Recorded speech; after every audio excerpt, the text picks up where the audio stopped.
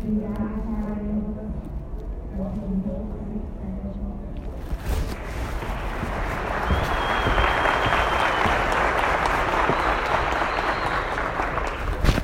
you. Glad to be back. I assume everyone here was here yesterday, and today's discussion actually complements yesterday's talk very nicely. Yesterday, if you remember, I talked about legislation and artificial lawmaking by the state.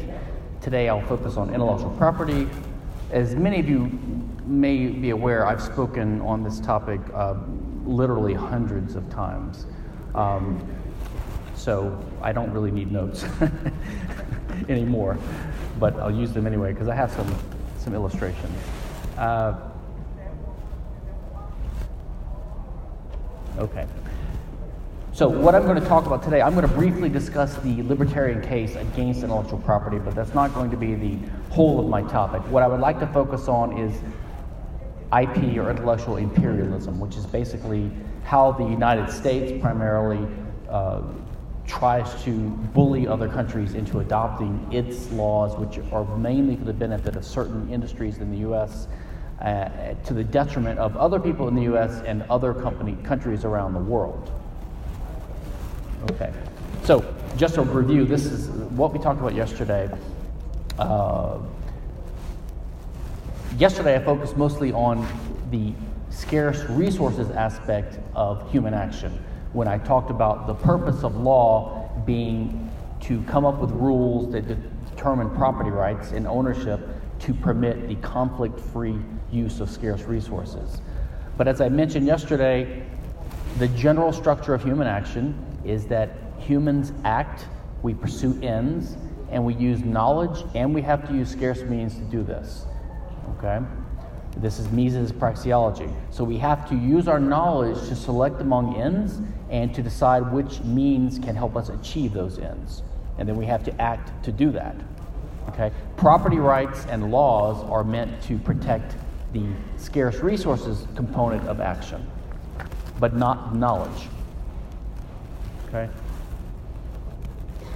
So a key thing to keep in mind is that scarce resources are limited, but knowledge is not limited. Knowledge can accumulate from generation to generation. This is, in fact, why we are richer now than humans in the past, because every generation we don't really have more things. The world is a finite resource, and we keep reusing the same resources, but every generation our knowledge grows and grows and grows. And so every generation is richer because that aspect of human action keeps increasing and getting better. Our technical knowledge, our knowledge of how to do things, and the fact that we have more human beings. And so when you have 7 billion people, it's better than 500 million because there's more ability to have the division of resources. Now, Hayek, for example, in the Constitution of Liberty, acknowledged this. This is a point that Austrian economists and other economists have recognized, the importance of knowledge. So Hayek pointed out, for example, in the middle paragraph there, knowledge, once achieved, becomes gratuitously available for the benefit of everyone, of all. It's through this free gift of knowledge acquired by the experiments of some members of society that general progress is made possible. Okay, so every generation is richer and better off because we have what Hayek called a fund of experience to draw on that gets bigger and better over time. So progress comes about because of knowledge. Mises recognized this too, of course. He said action is purpose of conduct. It's not simply behavior, but it's a behavior begot by judgments of value, aimed at a definite end, and guided by ideas. Okay, so this is why knowledge is so important to human action, as well as scarce resources. Sir Francis Bacon, I have him pictured on the upper right here. Francis Bacon has a famous expression, scientia potentia est, or Latin for knowledge is power. And the lower figure is a little bit ominous. It's one of the United States Defense Department's agencies, which has that as their logo, knowledge is power. And you see the ominous pyramid controlling the entire earth with its power and knowledge. So I would also say knowledge is freedom, right? This is what it means to be free, to be able to have freedom of speech, freedom of thought, freedom of religion, freedom of press, and freedom of conscience. Okay? This is why in our current generation, our current age, the internet and technology is so important for freedom. The internet is the biggest threat to the state, I believe, because it lets us communicate, learn, and this is why any threat by the state to freedom of the internet and freedom of technology is very ominous and a bad sign for liberty.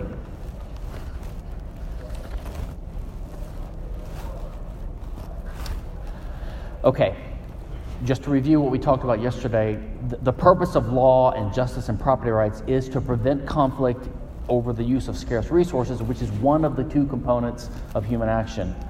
And the whole purpose of this is to fight scarcity. Scarcity is the way the world is, but we fight it. We try to make abundance in the face of this world of scarcity, and we've done a pretty good job of it despite state interference. That's what free markets do. Free markets create abundance where there's not naturally abundance, right? We all have smartphones now. There were no smartphones 15 years ago, okay? But the other crucial ingredient of successful human action is knowledge, okay? This is the knowledge we need to guide our use of these resources, okay? Now, this is why intellectual property laws are not justified and are contrary to liberty. We need property rights in the scarce resources, but you cannot have property rights in knowledge, and we should not try to limit knowledge. Okay? Knowledge is already easily shareable. Any number of people can use the same recipe or the same ideas at the same time. There is no possibility of conflict over this, so there's no conflict to solve. Okay? So when we try to assign property rights by law to ideas, what we do is we inflate laws, just like inflating the money supply makes money worth less, right? Money supply inflation gives rise to price inflation, makes money less valuable. When the government grants positive rights through positive laws like welfare, it undermines negative rights to liberty because it has to come at the expense of something. And the same is true with intellectual property. Some of you may be familiar with Rothbard, in Power and Market. He has a taxonomy of state intervention, and he groups the way the state intervenes in human life and society and the economy into three different types: autistic, binary, and triangular. Autistic is, an example would be the drug law or like, say, a private crime like murder, when you basically just directly control someone and you take over their life and you harm them. Binary is when the state forces an exchange. So an example would be taxation or even slavery. So the state extracts money from a victim. And triangular is when the state forces an exchange between two citizens. So for example, minimum wages, which prevents an employer from paying someone less than a certain price for a job, or price controls. And intellectual property would be triangular because the state is basically telling one person that he can control how another person uses his property. In the law, there's in the civil law, Brazil is a civil law country, there's something called a servitude, which is a right to use property less than full ownership. A negative servitude is not the right to use, but the right to stop the use. So for example, if two homeowners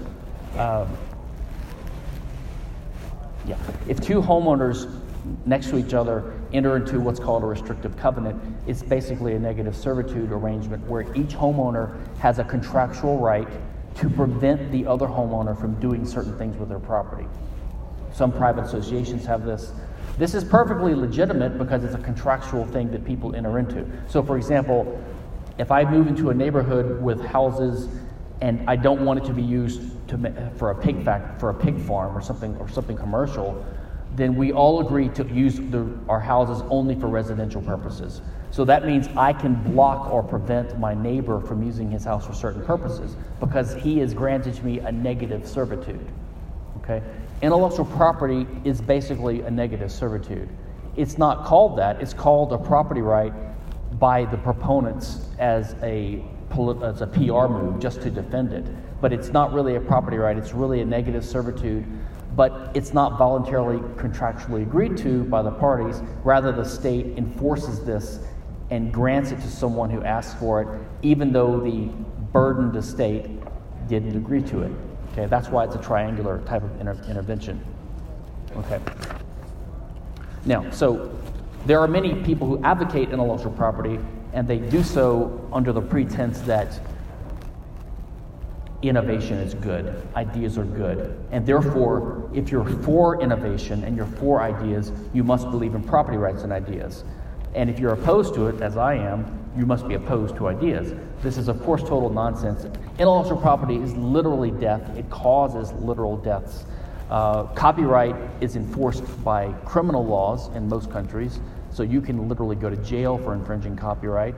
And patents actually cause deaths because of restricted supply of certain pharmaceuticals, innovations that are safety-related innovations like seatbelt mechanisms, airbag mechanisms in cars. If one manufacturer has a patent, another cannot adopt these mechanisms even though they're life-saving. Okay. Just to briefly go over the history of these things, patent law prevents competition. That's what its purpose is. It's designed to give someone who comes up with a new technical machine or process about a 17-year monopoly period where only they can practice it. It's based in its form upon the Statute of Monopolies in England in 1623. You can see there was truth in labeling in the older days. I think in the United States, we used to have the Department of War. Now it's called the Department of Defense. We're really big on euphemisms nowadays. Patents did originate in the Statute of Monopolies, so at least the government recognized that what they were granting was monopolies. Today's modern-day defenders of patents don't want to call them monopolies, and they actually get offended if you call them what they are, which is monopolies. Copyright arose with the church and the state censoring free speech and freedom of the press through monopolies and guilds, and one of the most modern forms of copyright was the Statute of Anne in 1709. Now, I have at the bottom of this slide a quote. This is just a mainstream law professor, Jerome Reichman, and he says, government adopts IP law in the belief that a privileged monopolistic domain in a free market economy promotes technological progress better than a regime of unbridled competition. So you see, there's an admission here that that's what these people are against. They're against competition. Remember, we libertarians think competition is a good thing. We're in favor of competition.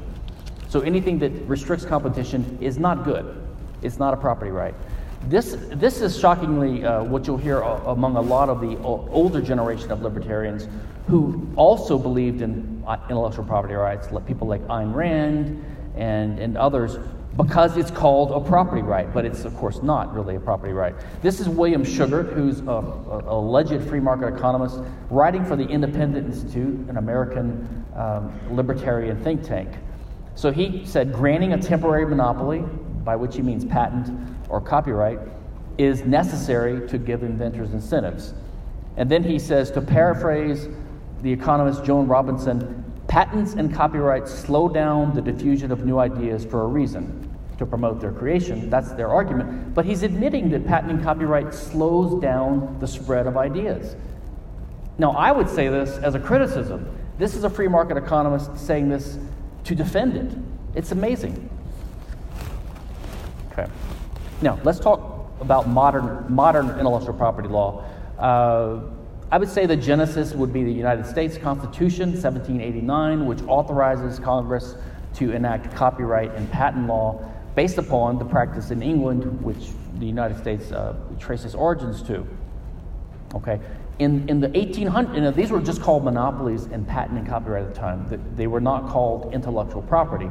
They were just called monopolies granted by the state for a utilitarian purpose, so-called to encourage innovation and the arts. In the 1800s, free market economists started opposing this because it was getting to be a problem and seriously hamper competition and even innovation. And so they started attacking the practice of states granting patents and copyrights. So the defenders, by then there had been built up these special interest groups that were dependent upon copyright and patent. And they started fighting back and defending the system because they wanted to keep their monopolies. So they started calling it intellectual property because most people are in favor of property rights. So they just called it, no, it's just a different type of property. It's not regular property, intangible things, it's intellectual property. And after all, the brain is important, the mind is important. Okay. So, of course, this has led to a proliferation of statutes related to intellectual property. I'm just going to, I have a lot listed here on these slides. I will be podcasting this later, and on my website I will have my slides, and there are links in here. If anyone's interested in following up on this later, you can do so.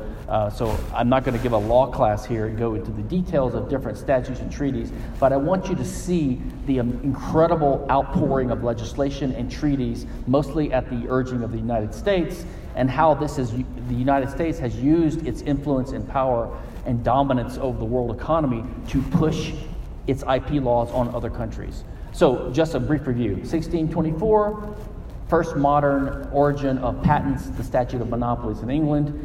1710, the Statute of Anne in England, which was sort of the basis of modern copyright laws. And 1691 was the first modern-ish patent law in South Carolina. Actually, this is before the United States Constitution. And then, of course, the U.S. Constitution, 1789, and the next year or two, patent and copyright acts started coming out. Okay, so the key IP statutes, I'm just focusing on the U.S. for now because this is a template or a model for what much of the world has done.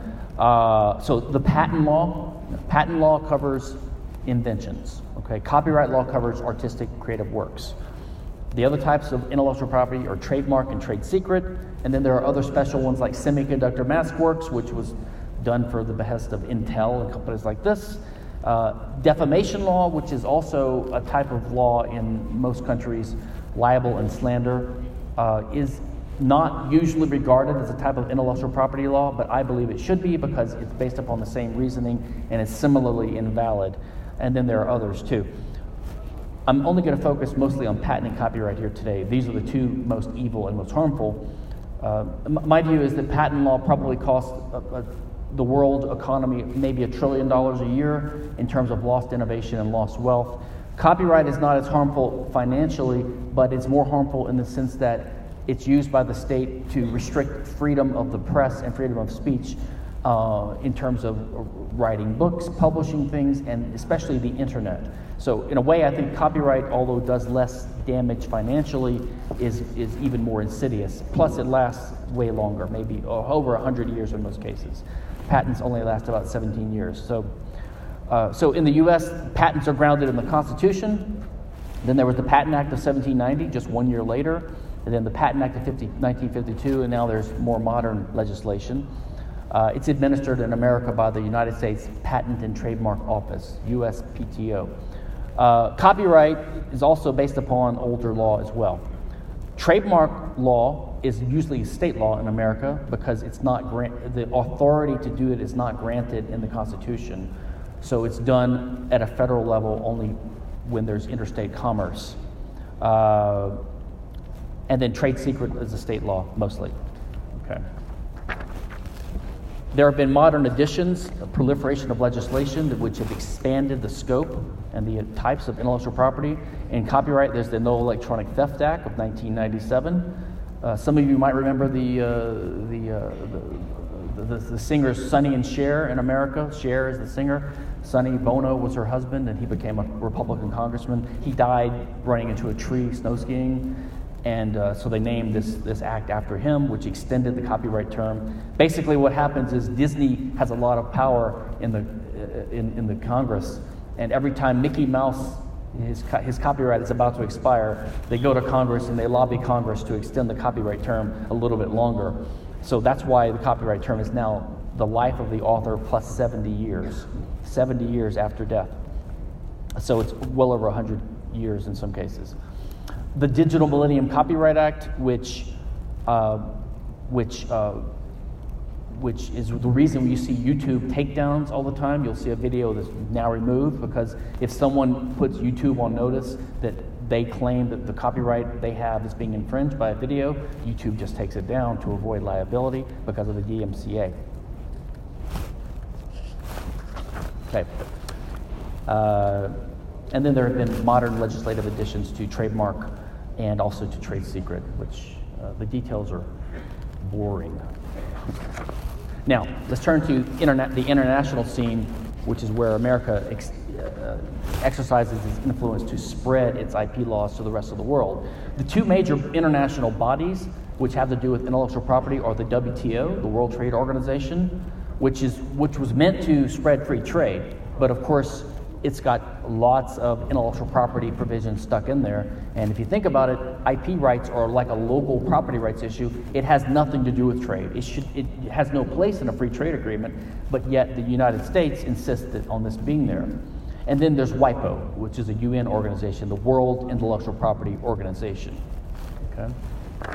Those are the two main bodies. Now, the main treaties which affect these bodies and which affect most countries in the world would be the Paris Convention of 1883, which has to do with international patent rights, and the Patent Cooperation Treaty, which is another international treaty affecting patent rights among countries in the world. There's a regional, the European Patent Convention is a big one. I actually am not sure what's going to happen with the UK.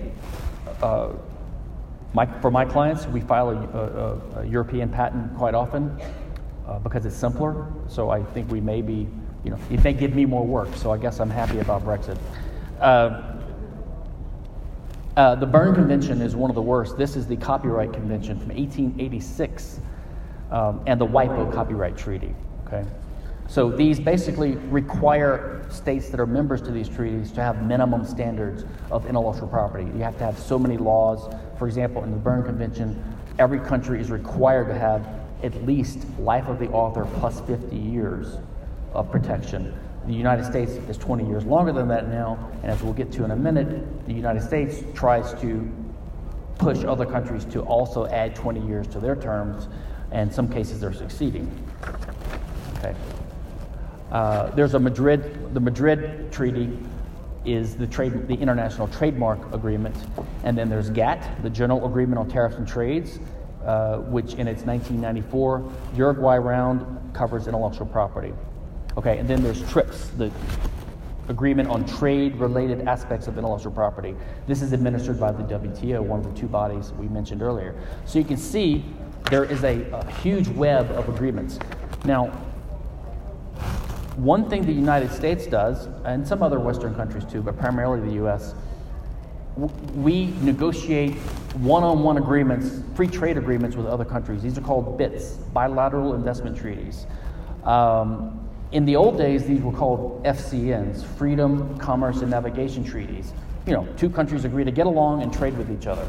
Good idea, very simple. A BIT is usually a good idea too. But of course, the United States inserts into its model BIT these intellectual property provisions. And there are over 2,500 BITs in place in the world today among different countries. The U.S. has 48 or 49 in place right now, mostly with developing countries. So we're basically doing deals with developing countries and forcing these countries to adopt U.S.-style copyright and patent laws so that Merck Pharmaceutical and Disney and Hollywood and the music industry and the software industry in the U.S. can sell goods in these countries at higher prices and to the disadvantage of the fairly poor average citizen or consumer in these developing nations. NAFTA, the North American Free Trade Agreement, which is between U.S., Canada, and Mexico, also has many IP provisions. So these things are everywhere. These agreements are sold as free trade agreements, but under the cover of free trade, the U.S. is using them to export its IP law. Okay, now in the U.S. and in other countries, there are some industries that are fairly safe from, they're fairly free of intellectual property, like the fashion industry. The way a shirt is designed, the way a dress is designed is not covered by intellectual property, which is why there's a successful knockoff industry. A year or two later, you'll see a similar design in the cheaper stores, and then the fashion industry is thriving and doing fine without IP. But of course, there's agitation to enact these kind of laws. There is a treaty called the Anti-Counterfeiting Trade Agreement called ACTA, which is in negotiation right now. There's one called COICA, Combating Online Infringement and Counterfeits Act, and that sort of lost favor, and now there's one called Son of Quaker, which has been reintroduced. These guys never go away. Now, many of you might have heard about the Trans-Pacific Partnership, which the United States was negotiating with several Pacific Rim countries, not including China. And of course, when Trump got into office, and by the way, the whole thing was dominated by intellectual property. It would have been horrible. No, Donald Trump came into office and he killed it, thank God, but of course he did so for the wrong reasons. He killed it because he's against free trade and he's for intellectual property. The right reason to kill TPP would be because you're for free trade, but you're against intellectual property. So he had it exactly backwards. Meanwhile, a companion treaty called the TTIP, Transatlantic Trade and Investment Partnership, which is being negotiated right now between the EU and the US, is very similar to the TPP. So that's a negotiation now. I don't know how it's going to go now that the TPP was thankfully killed. This is a little chart showing the Mickey Mouse curve, because in the red on the lower left, the copyright term when the U.S. was founded was 14 years, and you could reapply one more time for another 14 years. So it was up to 28 years, and you can see that every few decades, the Congress passes a law expanding the term to its current point, to where it's now life of the author plus 70 years. And that little dashed line shows where Mickey Mouse his copyright would have expired. So, Disney's done a good job of protecting their interests in Congress. I'm going to close in a second. So I just have a few examples of some outrages or some clear examples of how the U.S. has exported its IP law to other countries. I mentioned already that we use these treaties we negotiate and our dominance in the world economy to pressure other countries to adopt U.S.-style laws. We aim them at everyone: China, Russia, India, Canada, Europe, Latin America, everywhere. No one's safe. So, for example, I mentioned earlier the Berne Convention requires countries to have life of the author plus 50 years for copyright.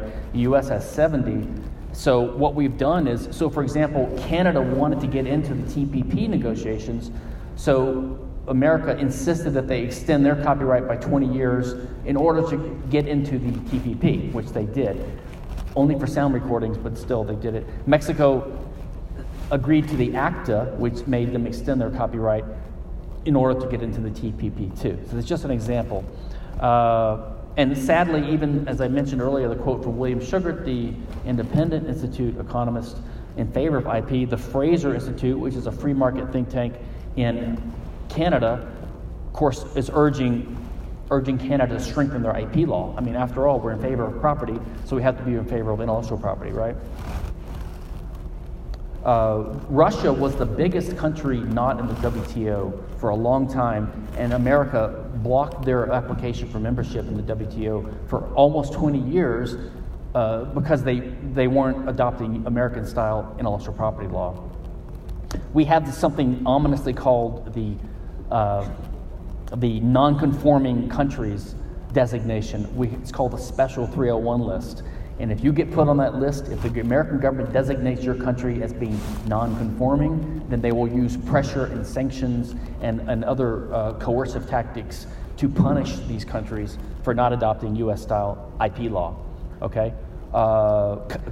Many Latin American countries have bowed to pressure. Colombia put through some extensions to copyright law before a visit from Obama to please him. Panama has extended their copyright law under duress from U.S.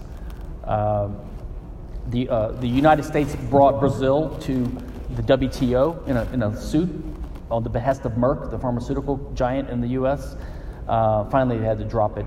And I hear Heroico, only Brazilian I know. Brazil broke a patent on an HIV drug because it was costing lives. So Brazil did something good there. Spain was under pressure to extend its copyright law, etc. And just one more example, the WikiLeaks have released a lot of this information. WikiLeaks cables. The U.S. was twisting the arms of Bosnia to get them to pay licenses to Microsoft. So this is just an example of how these big U.S. companies, under our system of crony capitalism, are in bed with the state to export laws that harm everyone. Harms innovation, harms freedom of speech, freedom of conscience, distorts the culture, all for the benefit of certain special interests in the West. So I'll conclude there, but thank you very much.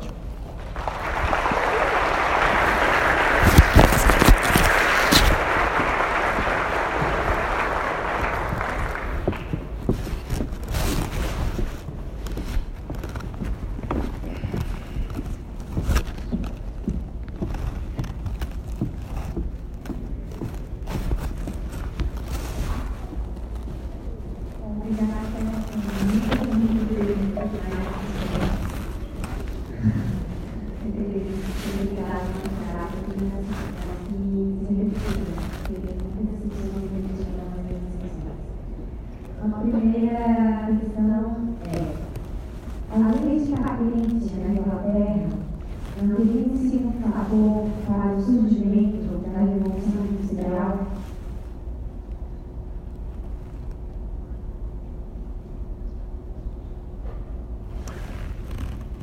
Test. Okay. So I think what happened.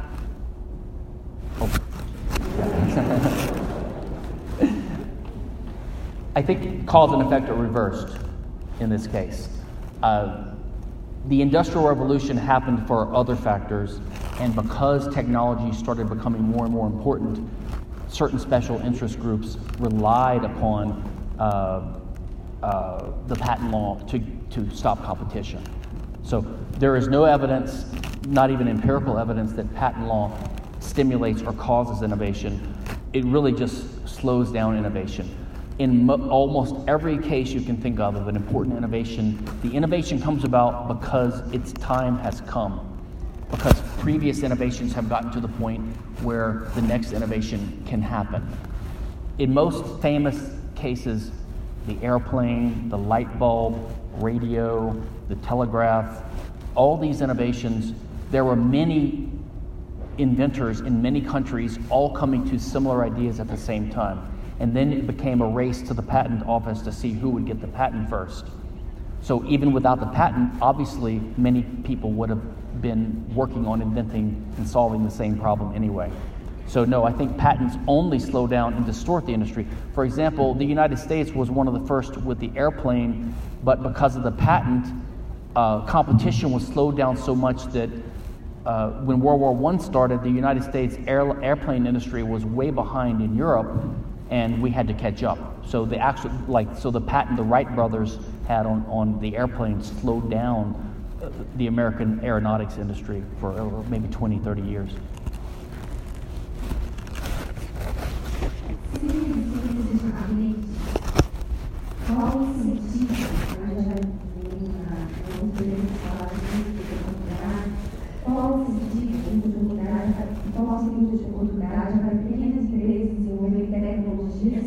Talvez grandes empresas poderiam se apropriar dessa tecnologia e liderar o marco do mercado.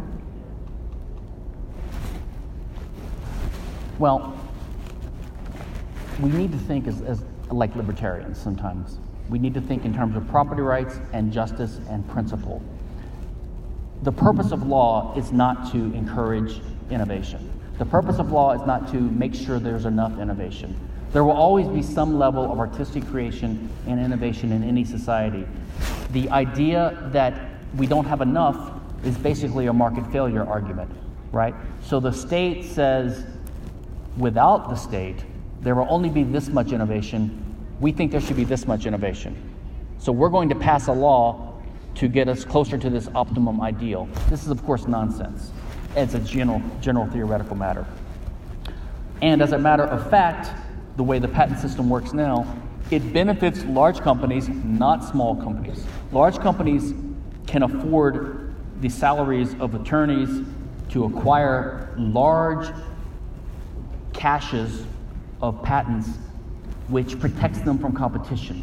So Microsoft and Google and Apple and Samsung, these companies have thousands of patents related, let's say, to smartphones and related technology, and they might sue each other every now and then, but because they each have a large arsenal of patents, they come to a settlement, and one pays the other some royalty. They pass the cost down to the consumer, which is you and me. We pay more for our phones, and they don't have to innovate as much because they have basically a cartel now. Smaller companies cannot afford to fight these big guys, so they're left out in the cold. So patents actually benefit large companies like a lot of government and company collusion does, right? The minimum wage law, all these regulations harm the smaller companies more than the larger companies. The basic answer to the question is the incentive is to make a profit. There is no reason a company can't innovate and come up with a good product and then sell it. Now, as Austrians, we should recognize and remember that profit is, in a sense, an unnatural phenomenon, and it's always temporary. Every time you make a profit, it's because you see some opportunity to solve in the free market, and you do it, and you satisfy consumers. But then what's that going to do? Send a signal to other possible competitors that there's a possible profit opportunity.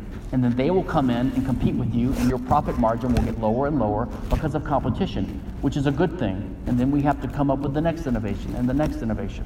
So the reason for innovation is to come up with a way to make a profit temporarily until competitors catch up with you, and then you move on. This is why we have scientific and technological progress.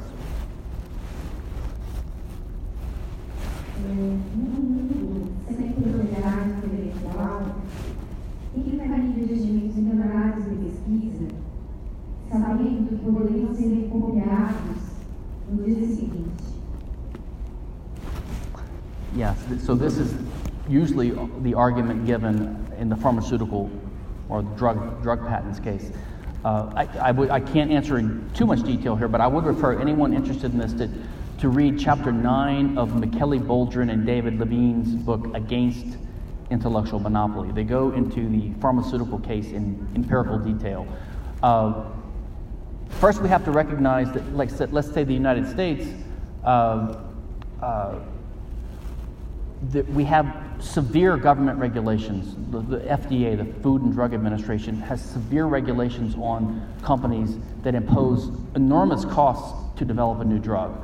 It also requires companies to reveal publicly the ingredients of their drugs during this process. So the process may take 5 or 10 years. By the time they are approved to release a new drug, and they have spent so much money on the process in the first place, and their ideas are made public because the government forces them to, other people could easily compete with them because of that, because they've had 10 years to get ready and they can see the ingredients of the drug. So the government harms these pharmaceutical companies with one system, the FDA. And then these companies say it's hard to compete now because we don't have a first to the market advantage anymore. So we need you to protect us. So the government says, okay, we'll give you a patent. So if you want to get rid of the so-called necessity of patents, get rid of the FDA system too. That would reduce the costs on companies. If the government wasn't around to impose taxes and regulations on companies, they would be 2, 3, 5, 8 times richer. They would have a lot of money left over to innovate. Many of you have probably seen the phenomenon. You go to a drugstore and you can buy, Tylenol, which is a type of pain reliever. It's maybe $5 for a bottle. Right next to it there's the generic brand of acetaminophen for $2. Yet they both still sell. Some people will pay twice as much for the brand name because they trust the reputation, or it's just easier or whatever. It is possible to make a profit because you have a reputation and because you're first to market.